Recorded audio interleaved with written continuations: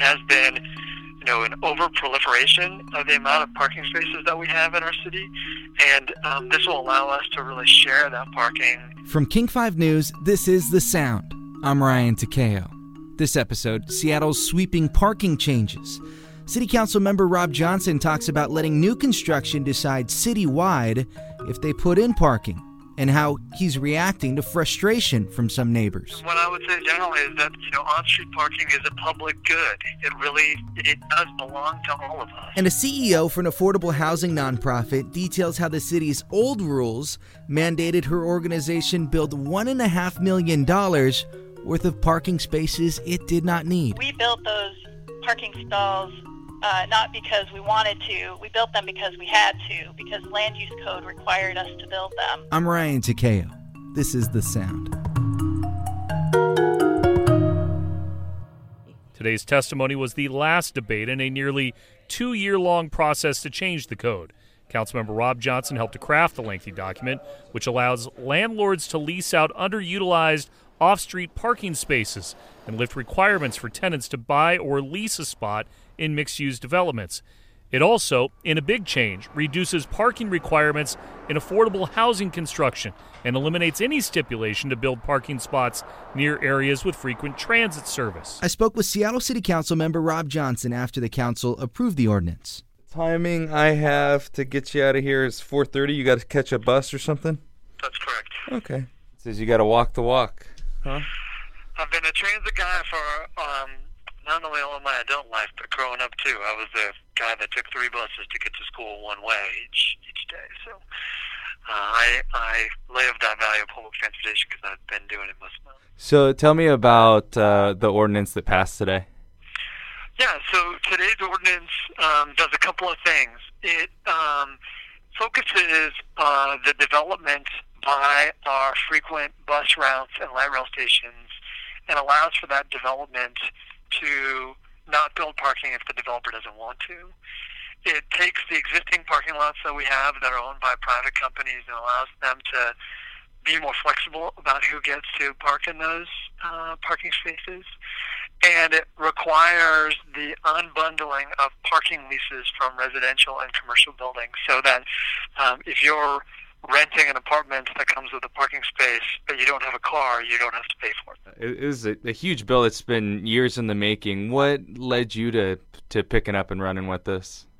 Yeah, so I'm an urban planner by training with a focus on transportation. I happen to study at UCLA, where the sort of foremost national expert on parking is a distinguished professor, a guy named Donald Shoup. So I come to this with a real authentic background in public policy as it relates to transportation. And for me, that overlaps nicely with our city's value set. We are a city that values environmental protection. We're a city that values affordability. We're a city that values safety. And one of the things that we know about parking spaces is when you build parking spaces, people will drive there, especially if those parking spaces are free. And so allowing us to do a better job of managing the 5 or 6 million parking spaces we have in the city will help us really make the city safer, reduce our environmental impacts, and reduce housing costs too. Yeah, I saw your button. Did it say "I'm with Shoup"? Yes, that's right. It said "I'm with Shoup," and those of us who are followers of his call ourselves Shoupistas. Okay, it sounds like a cult. Okay, pretty nerdy. Okay. Yeah. So let's talk about some of the feedback, let's call it, you've gotten from some of the neighborhoods. Because Councilmember O'Brien talked about some of the frustration that he's been hearing, and I'm wondering about if you'd heard some of that same frustration from neighbors who, like the convenience of free parking. They do, and what I would say generally is that on-street parking is a public good. It does belong to all of us.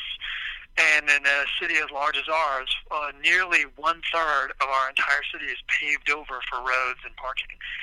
So for me, this is just really a fundamental question about how we do a better job of prioritizing that existing right-of-way, and how do we get more access to those parking spaces that are being unutilized. There was a study in Capitol Hill from a couple of years ago, which everyone in the city knows is a notoriously difficult place to park your car, showed that as many as a third of the parking spaces inside buildings on Capitol Hill were not used overnight. That shows me that we've got a lot of available parking supply. We just need to do a better job of managing that supply and marrying it up with the existing demand. So basically, you have these apartment complexes where the renters might live in a central location. They might not have a car. Their parking spot that goes along with their apartment is not being used. And with this ordinance passing, that apartment complex could sell it to someone else. They could lease it to somebody else, that's right. Or, I represent the Eastlake neighborhood. In Eastlake, there are several large commercial buildings, office buildings, that have a lot of heavy parking during the day, but that sit absolutely empty at night. There are as many as 300 or 400 of those spaces in the Eastlake neighborhood. And Eastlake is another place where it's notoriously very difficult to find a parking spot at night. But there are literally hundreds of parking spaces in the neighborhood that sit empty at night. We right now, as of this morning, did not allow for those businesses to work with other local businesses or the neighborhood to rent those parking spaces overnight. The legislation we just passed changes that to allow for businesses to legally rent those spaces out to other people, which will hopefully really take existing parking and reuse it more than once a day, which is part of the goal. So understanding that people who would be listening to this don't just live in Seattle, they might be trying to come to Seattle, and I hear when I'm out kind of in the suburbs and doing stories that people are like, there's too much traffic in Seattle, too many parking issues, not enough parking, things like that. So it's not convenient for them to come down to Seattle. I'm just wondering, what concern do you have as far as like economic impact? Because it looks like from your previous comments that you think this will be a positive economic impact. Can you walk me through that? Sure.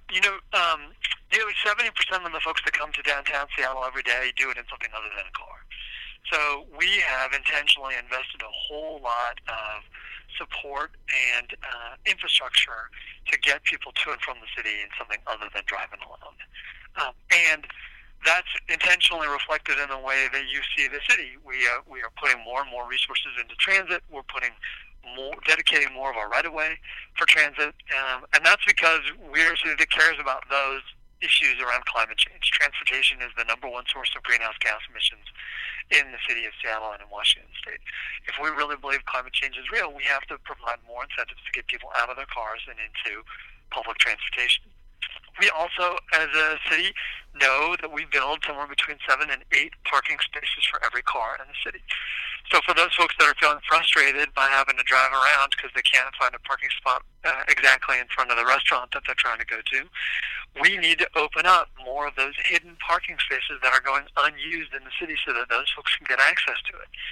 That's what today's legislation is really all about, to try to make it a lot easier and a lot less expensive for folks to park in the city, especially for those who don't have cars, but for those who do have cars, to give them a lot more choices than they've got today. So it makes it less expensive, but not if they would have had free parking. If you're finding anybody in the city that's got free parking, I'd be really surprised. The sort of universality of a lot of the folks that I know who are working downtown in particular are not getting free parking. Right. A lot of the folks who are coming downtown to shop are not getting free parking. Very few folks that I know of in the city are getting free parking. And legislation that we adopted today applies to most of the sort of residential neighborhoods of the city of Seattle. Downtown Seattle has been free from minimum parking requirements since the early 1980s. So there's been a lot of forethought by a lot of city planners for a long time about transforming our city to make it more focused on moving people and less about moving cars. I'm just wondering if you think that this is doing enough to actually get cars off the road, because some people, they don't want to lose their car. They will like the convenience of it. For the folks who choose to own a car, I think that there are a lot of available options for you. As I mentioned today, I know a lot of folks who own cars and have a driveway and a garage, but they choose not to park that car in their driveway or in their garage because they use their garage for storage or for other things, and they use their driveways for camping out and putting up lawn chairs, and we don't have to penalize those folks for what could be infrastructure that could be available for their cars. We allow them to park on the street like anybody else. I've got 3 little kids. I've got twins that are 7, and I've got a daughter who's 4.5. And we use the car to go to Costco, and we don't have a garage or a driveway. And sometimes we have to park a block or 2 away from our house. And sometimes it's rainy, and sometimes it's cold, and sometimes I have to make multiple trips back to the car to get the stuff from Costco. And that's life in a big city. And we, I think, with a lot of intention, don't want to ask folks who don't have a car to subsidize those folks who do, because that's what we're doing when we're requiring developers to build parking around frequent transit service, particularly affordable housing developers. What about for market rate apartments? So let's say construction costs go down because market rate apartments, they look at the numbers and they say, oh, we don't need the parking spaces, so they save that money. Are renters there? Are you expecting them to see any lower rent? Because, I guess I'd be skeptical of that. What we know is that their residual land value, has a real impact here. And if your residual land value, because you're not required to build parking, is lower, you're going to rent those units for less than what it would have been if your residual land value is higher because you're required to build parking. And remember, this legislation doesn't mandate any parking requirements. That's what we were requiring before. We were saying, as a developer, you have to build a minimum number of spaces. And when we looked at that minimum and we said, we're making developers build a minimum number of parking spaces nearby frequent transit service, other cities are going the opposite direction. They're setting maximums. A developer, and you may not build any more than this number of spaces. Or in the case of Paris, they're banning the construction of new parking altogether. So what we're doing is we're letting the market to decide what they think is the right amount. And what we've seen in the places where we've had this legislation in place for the last 5 or 6 years is that 80 to 85% of the buildings that are being constructed still have parking in them. So developers are still building parking. Some are choosing not to. And we're saying that the market should decide. The last thing I'll bring up was part of the arguments that Councilmember Herbold brought up, and that was about the gig economy and people, especially possibly lower income people or people looking to supplement their income to, for instance, stay in their house using Uber, Lyft. She was making the argument that this might be impacting their kind of way of life, sort of thing. What's the response to that? Again, I think that this is really about prioritization. For us as a city, there are folks who absolutely need to drive every day, either because it's their job, they work as an Uber or Lyft driver, or they work delivering for UPS or other folks. And we need to prioritize those folks. But there are plenty of folks in the city that are still driving to work that don't need to. And this is an opportunity for us to really prioritize those parking spaces that exist and make sure that the folks who need to have access to them can. I mean, again, fundamentally, we're not requiring a developer to do anything. We're just eliminating minimums. And we're also creating a more flexible environment where for those folks who may live in a neighborhood and they don't realize there's a bunch of parking that is being unutilized either on nights or on the weekends, let's get them access to those parking spaces so that people feel like they have to drive around a lot less and they feel less stressed out about where they're going to park in their neighborhood. So I think that this is really common sense approach to what has been an over-proliferation of the amount of parking spaces that we have in our city. And this will allow us to really share that parking as a community resource much more equitably than we have right now. All right, Councilmember, thank you very much for your time. Thank you, Ryan. Seattle City Council member Rob Johnson. Now we'll talk to Susan Boyd. She's CEO of Bellwether Housing. It's an affordable housing nonprofit with 32 properties in Seattle. So we are about to finish construction and open a building in the South Lake Union neighborhood. It's actually just immediately north of Gaylor on Dexter Avenue. And it happens to be at the end of the zone for which it is right across the street from the end of the zone for which no parking is required. So this building, we were required to build parking in. It is on Dexter Avenue, right next to what is, I think, the busiest bicycle corridor in the whole city, plenty of transit, but we happen to be right outside the boundary, and so we had to build parking. And those parking stalls were very, very expensive to construct. So I've seen a couple numbers floating around, like $30,000 or something like that per parking space. Is that legitimate? Is that a real number? That's legitimate. Yep. And those are numbers from that's probably what these cost. And if you load them up with, a land allocation value, the cost to engineer, the cost to construct, all of that, that's at least $30,000 a stall, and that's in 2016 dollars. The numbers I've been hearing from new estimates that we're doing for buildings in the pipeline is more along the lines of $50,000 a stall. Well, let me be clear about what happened at our building, Anchor Flats. We built those parking stalls not because we wanted to. We built them because we had to, because land use code required us to build them. We would probably have not built any parking in that building had we not been required to, had we not been just across the street from the boundary that outside of which we had to build parking, inside of which we did not.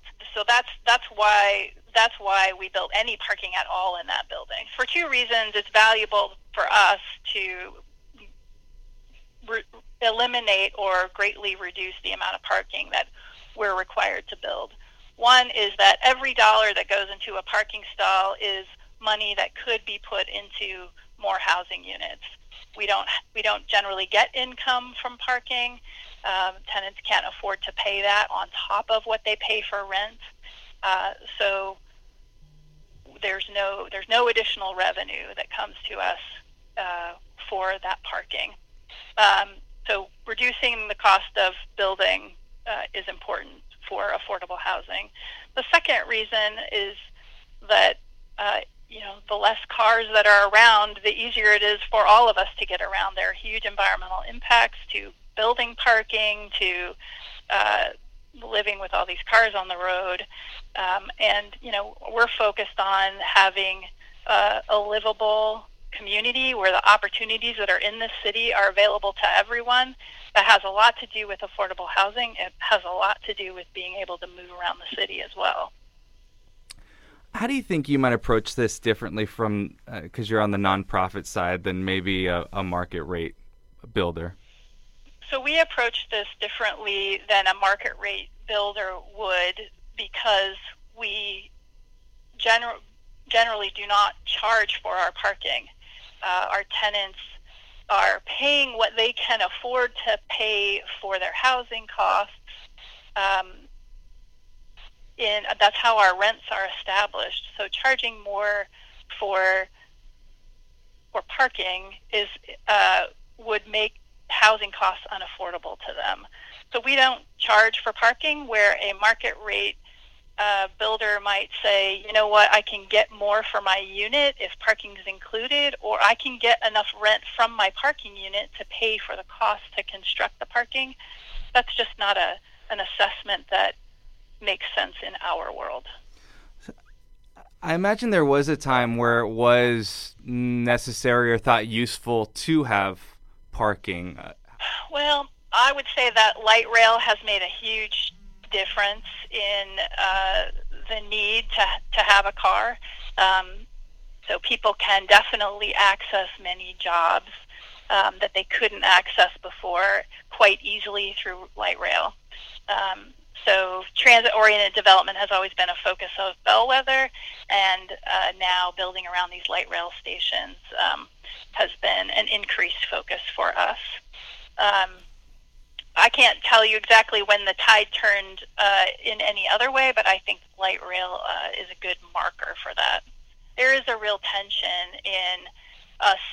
Although the cost of parking is burdensome, it is difficult to make a decision to eliminate parking completely in buildings that are affordable to low-wage workers, because many of our low-wage workers are dependent on their cars for a living.